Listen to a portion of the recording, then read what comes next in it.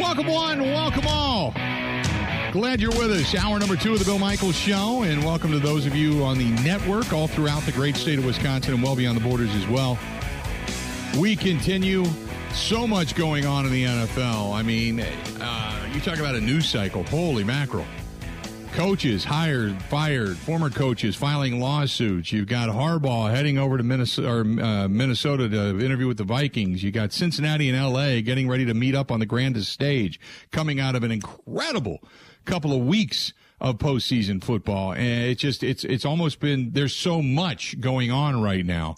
And we'd love to talk about it. Our buddy Mark Schofield from NFL Wire now joining us on the hotline. Mark, how you doing, man?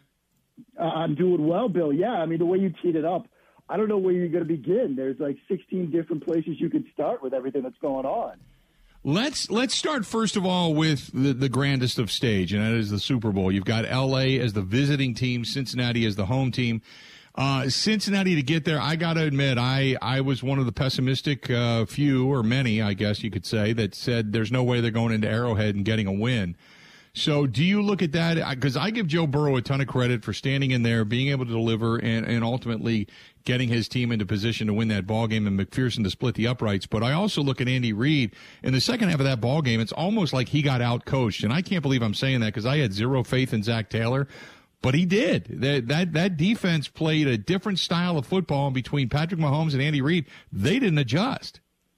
Yeah, you're exactly right, Bill. They didn't. I mean, in the second half of that game, Lou Amorano, the defensive coordinator, they read 45% of their snaps, I believe. They dropped 8 into coverage. And they couldn't come up with an answer. Andy Reid and company couldn't come up with an answer for it. They dared Patrick Mahomes to be patient and to take some checkdowns and, to throw the ball away, or they dared them to run the football, and they didn't do those things. And you certainly saw it on the 2 sacks right before the field goal to send it to overtime, where on both plays they dropped 8. The third down sack was Sam Hubbard as a spy, who eventually got the sack actually on both plays.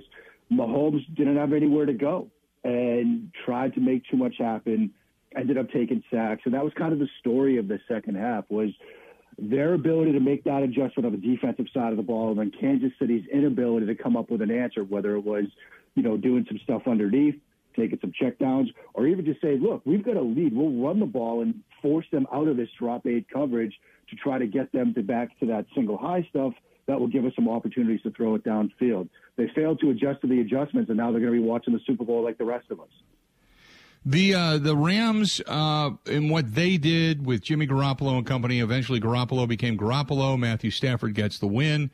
Talk to me about, first of all, what McVay finally gets a win over Shanahan after the last previous 6 tries, but what this means to that Rams team that basically went all in this season to bring all these pieces together. And OBJ, too. I mean, this guy has proven that, hey, I don't have to be a cancer in the locker room. I can just go about my business if we've got the right pieces in place. Right. I mean, I think, Bill, it's obviously at first blush is a justification for the Matthew Stafford trade because, in thinking about that NFC Championship game, if they had failed to win, if they had failed to advance the Super Bowl after going all in, like you said, with, the Stafford trade, the Von Miller trade, the Odell signing, I mean, it would have really put some stress and had some people questioning that thought process about giving up all the draft capital they've given up to go get those players, and now you're not even making it to the Super Bowl. So I think it's a justification for what Les Snead did and what they did in the front office. From McVay's perspective, they did some things on the offensive side of the ball that obviously that was a very good San Francisco defense, but they found ways to attack in the passing game. They found some ways to get something going on the ground. And then on the defensive side of the ball, obviously it helps when you have Von Miller. It helps when you have Aaron Donald and Leonard Floyd. But I was very impressed with actually Troy Reeder, because going into that game, and I know we talked about it, can you stop the run? Can you slow down the run? Can you find ways to prevent yourself from being out-gapped? They were very aggressive. Reeder as an inside linebacker. Eric Weddle, the first snap of the game, he's aligned sort of at depth, but comes crashing downhill to get a stop. They put David Long, one of their cornerbacks, in the box a ton. They were very physical and very fast downhill against the run to slow down that run game. They had a lot of plays where those guys were coming downhill and getting stops. You had guys on the edges that were preventing run plays from getting to the outside. Von Miller, in particular, had one very good play where he just out-geeked Compton, the right tackle, and got a tackle for a loss behind the line. And so I was very impressed watching that game and then rewatching it Monday, Bill, with how they played on the defensive side of the ball, particularly some of those guys I mentioned. I want to talk about the quarterbacks. Matthew Stafford coming out after toiling for years and years and years in Detroit. I was asked, does this justify the trade for Stafford? And I said, look, Jared Goff got him to a Super Bowl. This is not about getting there. This is about winning. If they don't win it, then no, it doesn't justify the trade.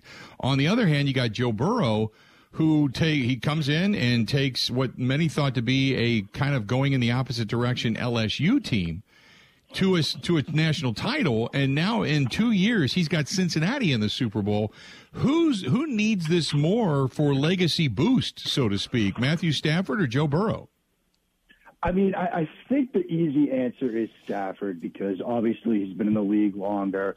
You mentioned the trade, and certainly getting to the Super Bowl it helps to justify the trade, but you got to win the Super Bowl to fully justify it. And if they sort of struggle, they don't win. If Stafford struggles, there's certainly going to be some questions about, again, was it all worth it? Jared Goff had put you to a Super Bowl. Now you didn't win it, perhaps in part because of Jared Goff's indecisiveness and slow decision-making and hesitation on some plays against the Patriots. But if Stafford has similar struggles, those questions will rise again. With Burrow, it's his second year. He's coming off of a major injury that ended his rookie season, and now he has the Cincinnati Bengals in the Super Bowl in year 2, and he's doing it when they're struggling to protect him, and now you're going up against the guys we've talked about, Donald, Miller, Floyd, a very good defensive front. And so I think in terms of legacy, at least at first blush, it's Stafford. But whenever we get sort of a younger quarterback into a big game, into a Super Bowl early in their career, I always come back to Dan Marino against the Niners in the 80s when it was like, oh, well, Dan Marino lost this one. Okay, he'll be back, though. And he never got back. And so while I do think that Stafford, this is more important for him from a legacy perspective, I always get wary just assuming that a young quarterback who maybe loses a Super Bowl is automatically going to get back there, because sometimes you never do. Talking with Mark Schofield of NFL Wire joining us. You can find him at Mark Schofield over on Twitter. So now you've got, obviously, the biggest stage is set. They're polishing up SoFi Stadium. We're all getting ready to reconvene out in L.A. beginning this weekend and then get on the air next week. And then Flores drops this bomb that the hiring practices are a joke, that he is being asked to throw games, that people are showing up to interviews drunk. It's the worst. There's never a good time for this, but this is probably the worst possible time. And in addition to that, a big Washington Post article just comes out that says, hey, the Washington football team is now the Commanders, basically using the military to say rah, rah, rah, when still the fish stinks from the head down behind the scenes, and that investigation was never complete. And we haven't heard anything about Gruden's lawsuit. The NFL has got a lot of negativity floating around it right now, doesn't it? It certainly does, Bill. And like you mentioned, there's never a good time for a lawsuit like this. But, now they're going to have to face questions about that. They're going to have to face questions about the Washington football team, now the Commanders, and the investigation, the Gruden emails. That's going to be a big topic of discussion. And this all sort of coming out during this week, which is sort of a quiet week. Obviously, from NFL, you've got the Senior Bowl and, you've got the Shrine Bowl that's going on, and you've got some other things on the NFL calendar. But this is kind of a time when we're all looking to sort of find things to talk about. And now we've got these stories, which I'm sure the NFL isn't too happy about. But, they're going to have to deal with this. And with respect to the Flores lawsuit, I mean, there's a lot in there that obviously it's a lawsuit. These are allegations.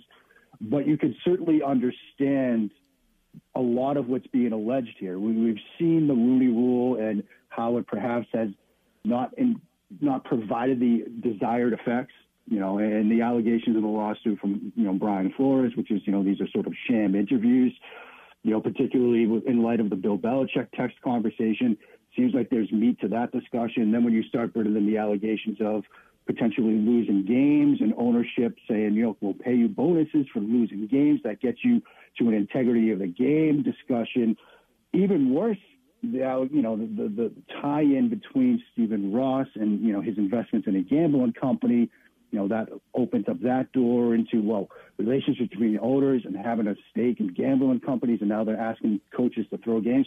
There's a lot, and these are going to be questions that will be asked of every single person, every single other team owner or general manager down in LA for the Super Bowl, during media week. It's going to be a lot that they're going to have to deal with, and I'm sure they're not too happy about it right now. The allegation that not only was there the willingness to throw a game and actually pay for it, but then the tampering because of his relationship with Tom Brady, the tampering side of things, this is really strong. I mean, we've already dealt with the sexual innuendos and such and all the harassment that's gone on behind the scenes in the Washington football team at the time. But this is now on the field tossing a game. We saw what happened with the Eagles when Doug Peterson ended up getting fired. We know this is something that, there are teams that want to say, hey, we want to see some younger guys, and I get it. And maybe if you lose the game along the way, that you actually get a better draft choice. But this is an owner saying, throw games and I'll pay you for it. If any of this is true, do you think that Stephen Ross should even be allowed to be an owner in the NFL if this is true? Yeah, I mean, Bill, if this stuff is proven to be true, I don't see how you could allow him to be an owner anymore. I mean, and that the NFL has a history of when the integrity of the game gets called into question, that's when they sort of spread into action, whether it was previous investigations, Spygate, Deflategate, Bowdygate, things that get to the integrity of the game on the field, that really sort of gets them riled up. And so I'm sure that at Park Place right now in the NFL offices of 365, there's certainly some angst and ire and concern about the hiring practices being alleged by Brian Flores. But in a way, there might be almost more angst about the allegation of throwing games and tanking games. Like that gets to the integrity of the game part where we've seen the NFL in years past, in investigations past, really sort of get laser focused on that. And so it would not surprise me if in the coming days, that's really where the NFL sort of wants to focus this. And, like you said, if an owner is saying, look, we've got to lose games, we've got to get a better draft position, that's a reflection that impacts the on-the-field product.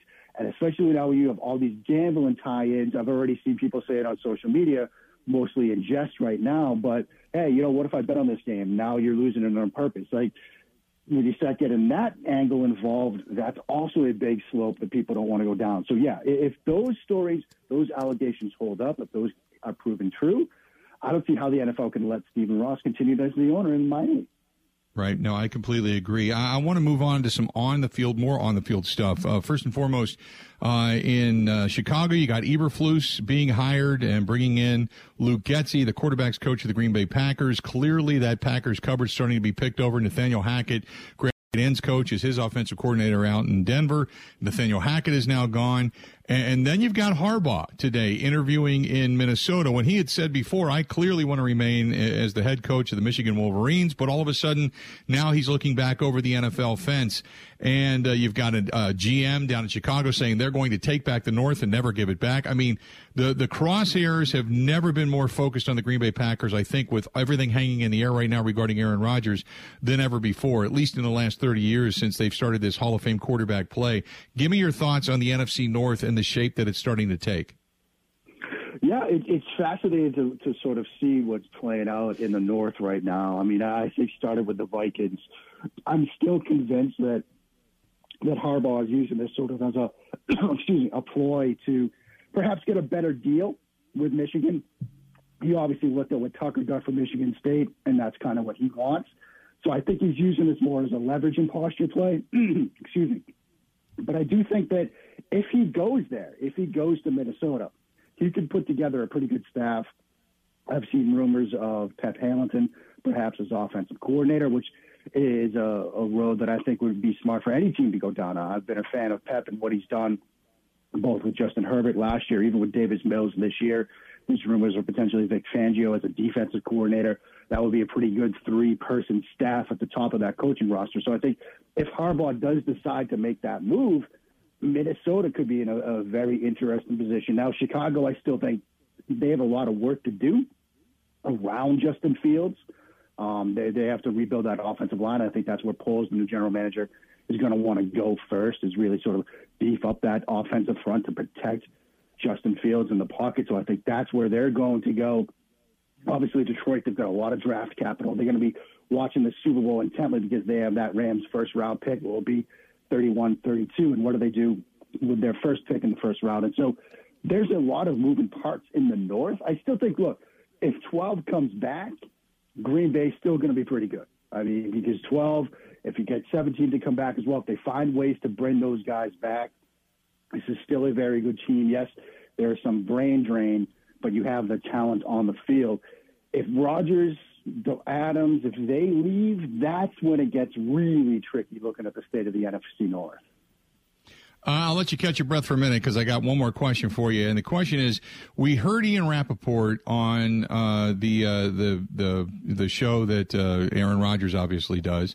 And he ended up saying that he said that the Packers badly want Rodgers back. Now, if on the Pat McAfee show he says this and then says they badly want him back, to me that's an indicator that they clearly don't feel that Jordan Love, either one, is the guy, or two, is anywhere near ready to take over that team and have any kind of success. Do you feel the same? I think generally, Bill, yeah. I think, they see Love every day. They saw, obviously, the start against Kansas City. And they're also looking at Aaron Rodgers, who in the last 2 years has played at an MVP level. And I think when you have a quarterback that is still playing at that level, regardless of how you feel about the number two guy, yeah, you want him back.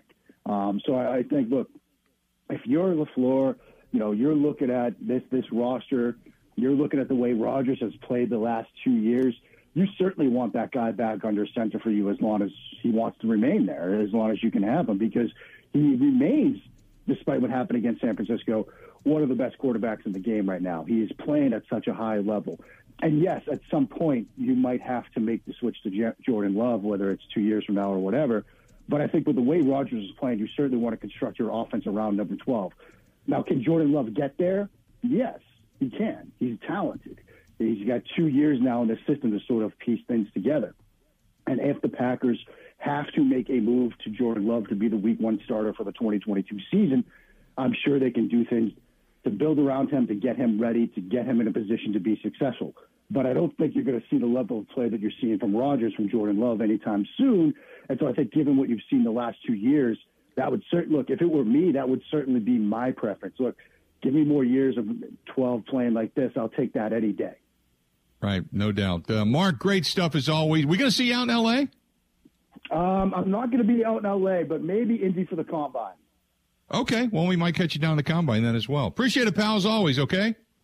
Thanks so much, Bill. Always a blast. Take care. Absolutely. Talk to you soon. There you go, Mark Schofield of NFLWire.com. You can read his stuff there, at Mark Schofield, over on Twitter as well. And great to talk to him, man. A lot of different stuff to cover. But there's so much in the news cycle coming out regarding the NFL. You can throw a dart at a dartboard at this point, and there's stories to talk about. Here's the question. And I asked Mark this, I'll ask this to you. So you look at this game upcoming, and you say to yourself, Matthew Stafford, is this justification for Matthew Stafford if indeed he should win this game regarding the Super Bowl? Okay? Is it justification?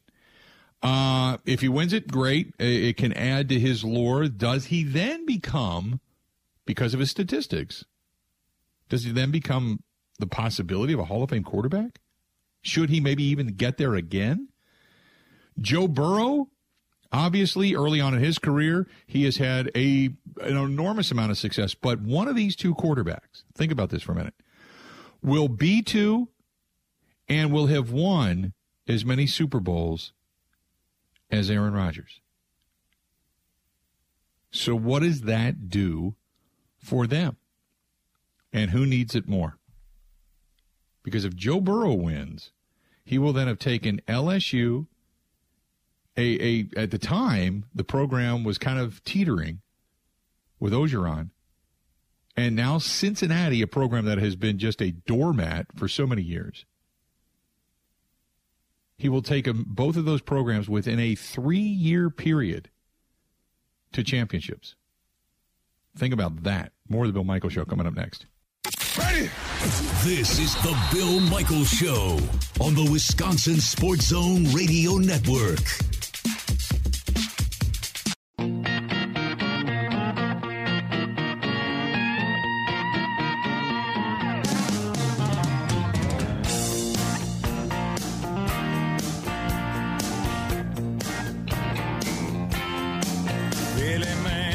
Welcome. It is 2/2/22 today.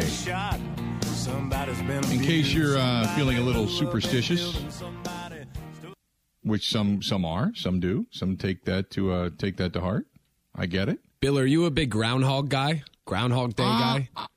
No, I'm really not. But I'll say this: I'm also an optimistic guy. So when it comes out, like today at the Milwaukee County Zoo. His name is Gordy the Groundhog. He did not see his shadow today. So he's predicting an early spring. Whereas Punxsutawney Phil did see his shadow today, and he's predicting 6 more weeks of winter. So, I mean, I don't know how accurate this crap is, to be honest with you. I think Punxsutawney Phil has a 32% hit rate. Yeah, which certainly if you're going to predict 6 more weeks of winter, it bodes well with me. So because if his 32% proves to be wrong yet again, then I'm all for it. Because I'm me, man. Get me to Christmas, I'll see some snow, and then on December 27th, I want to see 85 and sunny. So yeah, he's kind of a fraud. You can get rid of all of this. I'm good with that. It's the whole superstition thing. I'm superstitious about certain stuff. The old adage is, if you are uncertain about your life, you will take things that mean something in superstitious ways to have some kind of meaningful impact in your life. If you are uncertain about things, but if you're very certain and prepared and your life is on track and you're doing things, now there's certain things that are out of your control, yes, but usually you don't. You stay awake at night or ponder things. Like it used to be, I had a buddy of mine who every time he saw 666 on a license plate, he would start, chanting Jesus Christ, because he believed that was some, significant way that some negativity through the devil was going to get into his life. And he was always panicked about stuff. But I'd always ask him, I'm like, what are you worried about? And then he would say, well, I'm worried about this, I'm worried about that. I'm like, well, if are you doing things to fix those situations? Oh no, I haven't done that. Well, okay, then you're uncertain about your situation to begin with. So that's in the back of your mind about being nervous. So if it goes wrong, you're going to blame it on 3 numbers on a license plate. There's people that are like that. Now me, like when I played baseball years ago when I was a kid, I didn't step on the lines. I was always told not to.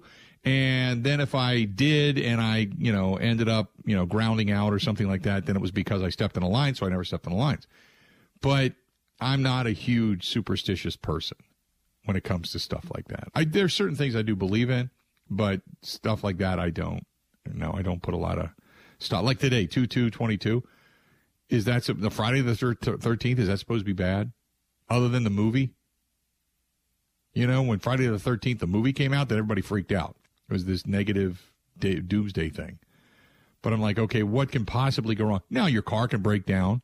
You can have a snowstorm and have an accident. Okay, I understand all of that. But I don't think it's necessarily because if that were true, then everybody that didn't believe would be having accidents. And that doesn't happen that way. So are you superstitious in that sense? Yeah, when it comes to sports, that's really it. I don't know. The way I look at winter, it's like I want to be able to play golf, and that's really it. Right. When I was in Pennsylvania, I guess it mattered a little bit, but here I've kind of been trained here that it's cold until it isn't. I go by the Bull Durham quote that when you're on a streak, you don't mess with the streak. So it's like buddies that right now I've got friends that have not washed their Cincinnati Bengals shirts or jerseys or hats or whatever since they started winning, when the season started really going really well. I got a buddy of mine who he went to a bar. He saw the first the first playoff game, and they won. And when everybody cheered, he got pizza and beer spilled all over him. And he says the thing reeks, it stinks, it's sticky and crusty, but he refuses to wash it. That's like, American grit right there. That is. That's just like, you're just nasty. And I understand you don't mess with a streak. If you go by the Bull Durham Kevin Costner rule, don't mess with a streak. I get it, but I don't think they're winning or losing because you got nastiness all over your jersey. Just that's it, you know. But I do think Punxsutawney Phil is kind of a fraud. Yeah, he is. He's nothing more than a groundhog that they pull up, and I don't even think it's the same one anymore, right? Didn't he die? Didn't the original one die years ago? And then they've used like 2 cents? I would assume so. They got a whole burial land of dead groundhogs back there somewhere. And what is the name of the place in Pennsylvania? What the hell is it? Oh, God, I can't think of the name where they pull this thing out of the ground. It's Gobbler's Knob. Gobbler's Knob is the place. Had to think about it for a minute. Gobbler's Knob, Pennsylvania. And they yank, which sounds to me like if you're in Gobbler's Knob, you're either maybe crafting something out of metal via old blacksmith or you're drinking. One of the two. There's not probably a lot to do in Gobbler's Knob, except for when the ascension of media start to happen and everybody starts to rise up and come there to see whether or not you're going to yank this groundhog out of the ground and hold him up. He's probably scared, blankless, and he's going to poop down your sleeve. You hold him up to the world and say, oh, by the way, you're the reason that we're going to have 6 more weeks of winter, and having all these people mad at him, and then you're going to go drink afterwards. Well, that's pretty much what it is. I heard this morning, Bill, that the groundhog in Sun Prairie bit the mayor's ear a couple years ago. Yeah, that's not a legend. That's true. He hung on to the mayor a little bit. So there's probably been more than a few groundhogs that have. I mean, what about the turkey? Wasn't it a turkey that spurred President Bush right in a crotch? Didn't a turkey peck at him? We'll say. I don't know. I feel like we have to. There was a president that had a turkey that went after his junk. I remember that.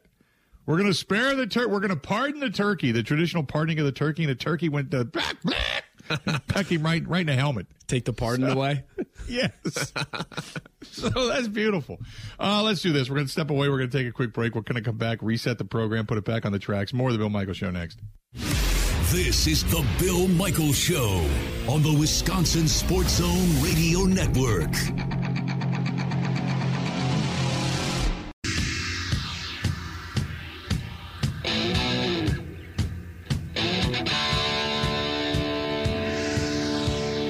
This portion of the program brought to you by our friends at Pella Windows and Doors of Wisconsin. Pella, fantastic people. All you got to do is give them a buzz. 855-PELLA-WI, 855-PELLA, Pella-WI. We had a little bit of a reprieve. We had some 40s yesterday, at least in the area that I'm in, and near just west of Milwaukee. Had 40s. It was 44. We just came a few degrees short of hitting an all-time record. So it was nice and warm.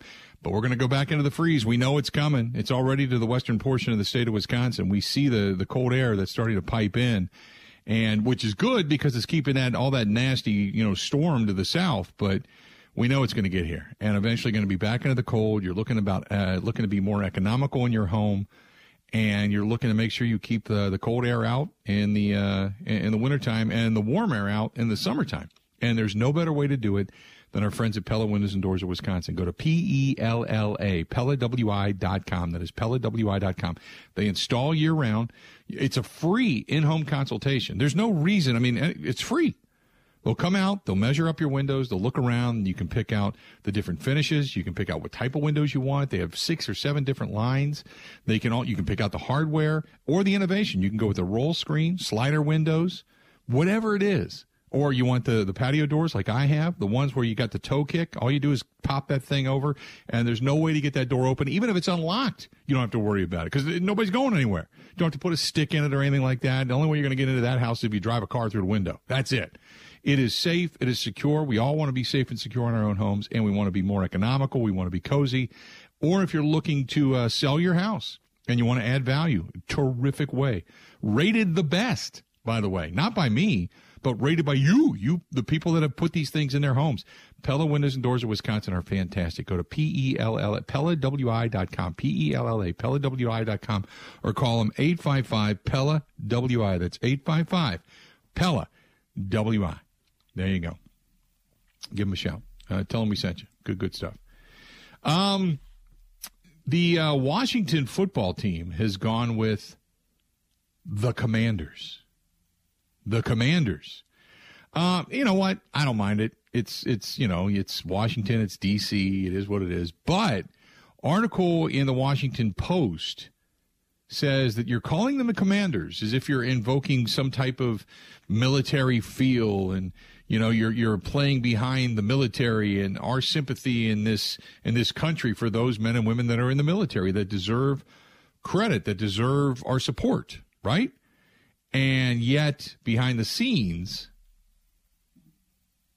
you have all of this stuff, these allegations still hanging in the wind. The NFL has never closed the investigation. They're just not talking about it. You've got an owner who has been, by numerous people, pointed out and pointed at as a tremendous problem, whether it's tampering with the team, sexual harassment charges, promoting a terrible culture. There's so many things, and they're hiding behind all of this. And, oh, by the way, look over here. Look over here. We've got our new logo. We've got our new colors. This is great. Look at us, And in the meantime, all of this is still very uncertain, because you're telling me the only thing that came out of the Washington football team investigation was John Gruden, and the NFL's kind of hiding behind that. So there's that going on right now. There's that's going on right now. Nicholas says, "Hey, Bill, great show today. Dates don't bother me. They don't spook me. So today is 2/2/22.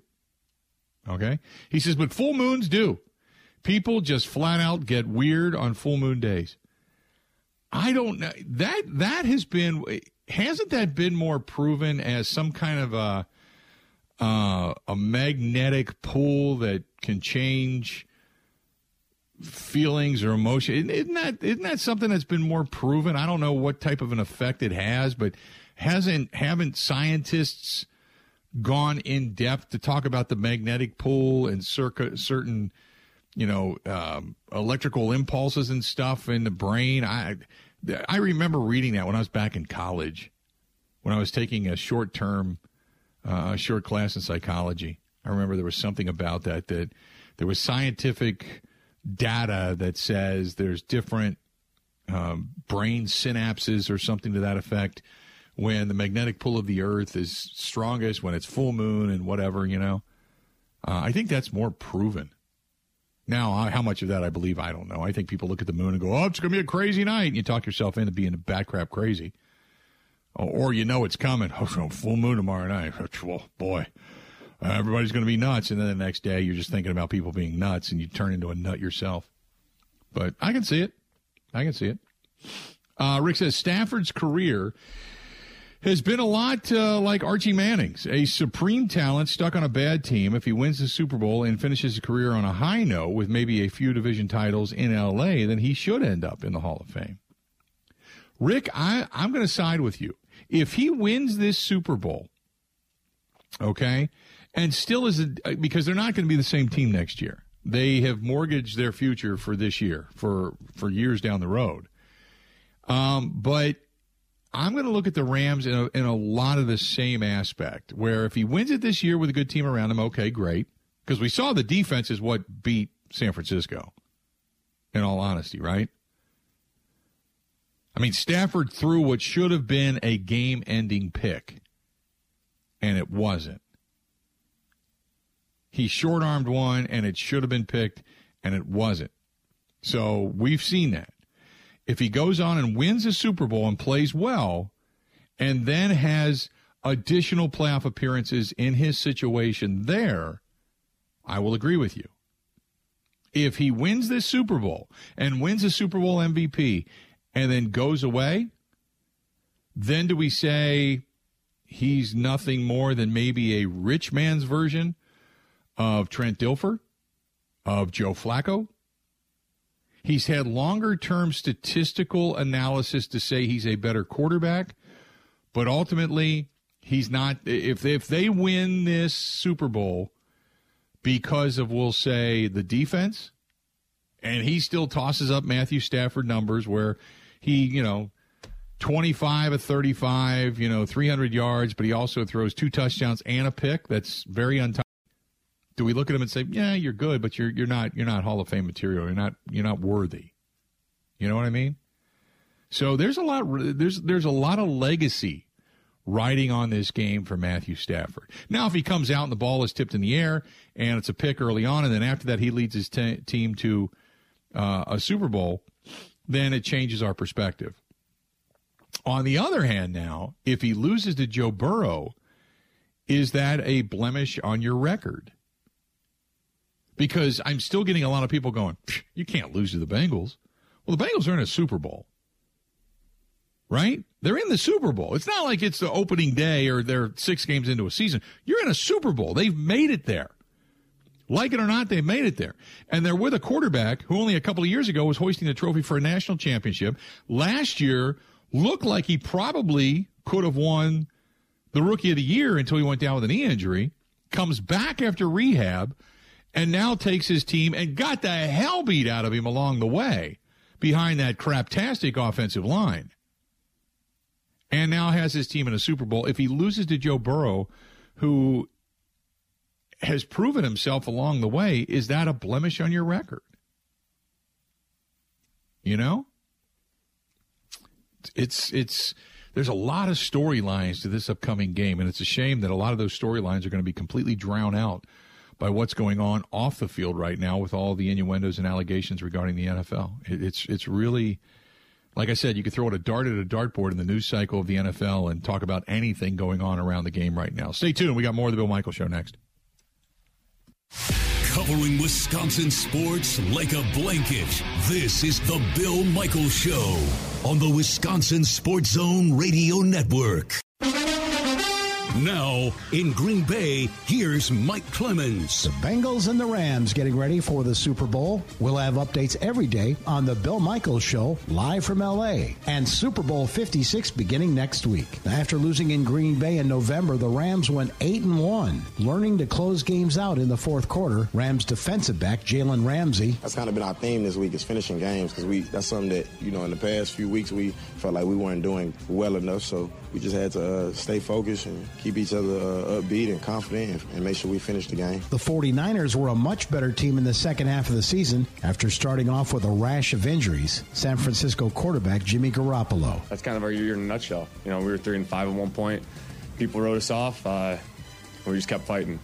That's what good teams do. That's what tight brothers do. And, I got no regrets from this year. The Bengals lost to Green Bay in overtime in early October. Since then, they've improved on offense under Zach Taylor and offensive coordinator 37-year-old Brian Callahan. It was nearly 20 years ago his father, Bill Callahan, led the Raiders to a Super Bowl and gave his son this advice. The one thing he told me a long time ago was that you worry about the job that you have and doing the best job you can where you're at. And whatever your job is, be the best at it. Don't worry about the next job or where you want to be in 5 years. Just do the best job you can do wherever you're at and do that to the best of your ability. And I think that I've tried to live by that mantra for my coaching career and not worry about anything other than what I can control and do the job that I can do at the very top level that I'm able to do it. That's Bengals offensive coordinator Brian Callahan. I'm Mike Clemens on the Bill Michaels Show.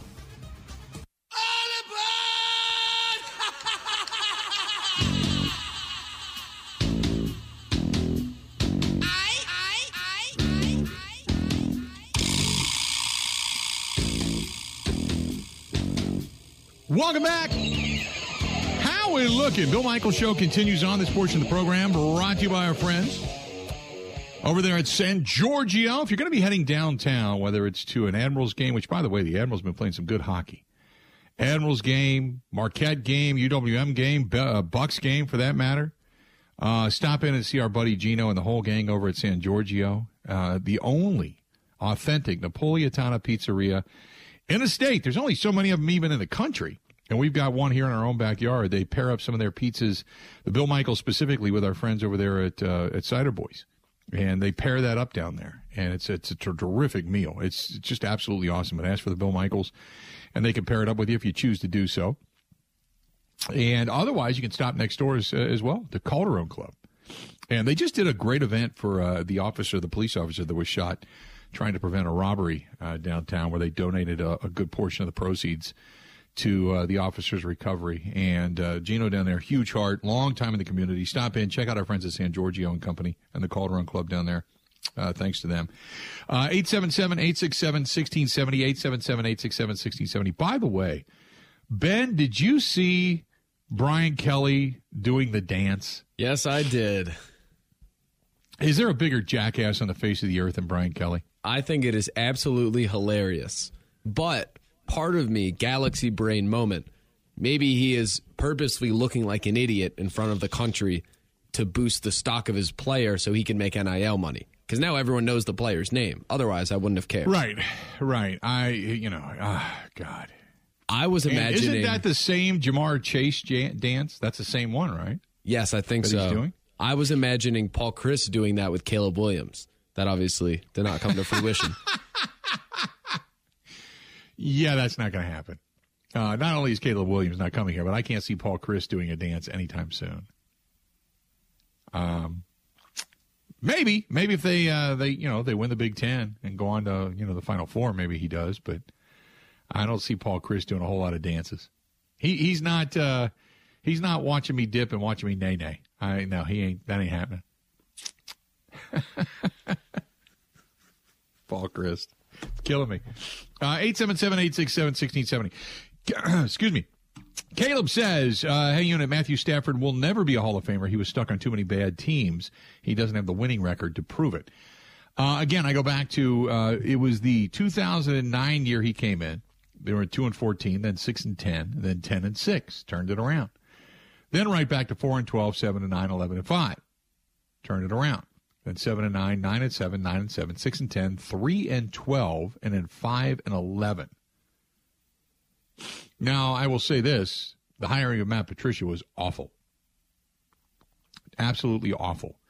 And it was terrible because, remember, Matt Patricia goes by the wayside, and then they turn it over to Darrell Bevell. Then they bring in Dan Campbell. Dan Campbell goes 3-13 in his first year, and 3-13-1, I should say, in his first year. And at least they're trying to install some kind of a winning culture. But, yeah, it's not good. He was also hilariously injured through some of those years. He was banged up. Played through like a broken neck. Yeah, he was banged up. I'll give you that. But there is nothing there. His numbers are good. But when you look at it, now let me give you this. When you look at their offensive rank, okay, their offensive rank, and just in total yards, because usually that's the one that everybody grabs the first. You look at the overall rank of this team. They were 29th, 20th, 9th, 2nd, 5th, 17th, 24th, 19th, 21st, 28th, and 30th in Matthew Stafford's career. Only 4 times have they been in the top 10. The rest of the time, they were 17th or worse, offensively speaking. How I just... You look at the statistics of Matthew Stafford, you can say, yeah, you know what? He's had some good seasons. But overall, the offense, for the most important, but we talk about it all the time. Look, if we're going to criticize Aaron Rodgers for not being able to get victories and not being able to push his team past to get to into an NFC Championship game and or Super Bowl, and you're going to criticize him, you can't then turn around and just say, well, Matthew Stafford gets a complete pass because the team around him was complete crap. I mean, Rodgers, for many years, was asked, here you go. Here's a team with a bunch of misfits that Ted Thompson tried to fit square pegs into round holes and may not have even given you all the weaponry in the world, even though he did have some good weapons when he first came into the league. May not have given you all the weaponry in the world. You got tired of it. You got pissed about it. You had your tantrum about it. But here you go. But every year you find yourself in the postseason. Well, Stanford's not even getting his team to 500. So the argument that Matthew Stafford, should he win this game, suddenly vaults him to Hall of Fame status, I know there's people that talk about this, and you can look at it and statistically argue it, but I cannot get past the years of losing, the years of ineptitude, the years of now his wife is pontificating about, see, I told you so, which that's a whole other story, by the way. But I can't get past the fact that in the most important position, it's been a failure. Consistently a failure. Do you feel that his wife is grabbing headlines and grabbing looks and views, or she's just genuinely happy for her guy? Or can she do both? Have you watched Matthew Stafford's wife's Instagram and videos and all that kind of stuff? I've seen them. Yeah, I've seen them. Yeah. The running up to him and literally wrapping her legs around him, taking kind of his moment and jumping in his arms and not letting go, wearing the blue leather pants in the game, in the NFC Championship game, in the aftermath the other day? Was that her genuinely hugging her man, or was that her saying, look at me, check out my ass? Because in those pants, and she was running out and wrapped her legs around him, and she was riding him like she was going to hang on for the full 8 seconds. And I'm thinking to myself, I don't know many wives that do that. She, and with all of her posts and all of her Instagrams and all of her F you to the world because I told you so, it seems like she's trying to grab a few headlines herself along the way. Just my take on it. 2 hours down, 2 hours yet to go. Hang in there. Got a lot more of the Bill Michaels Show coming up right after this. The Bill Michaels Show podcast. Listen, rate, subscribe.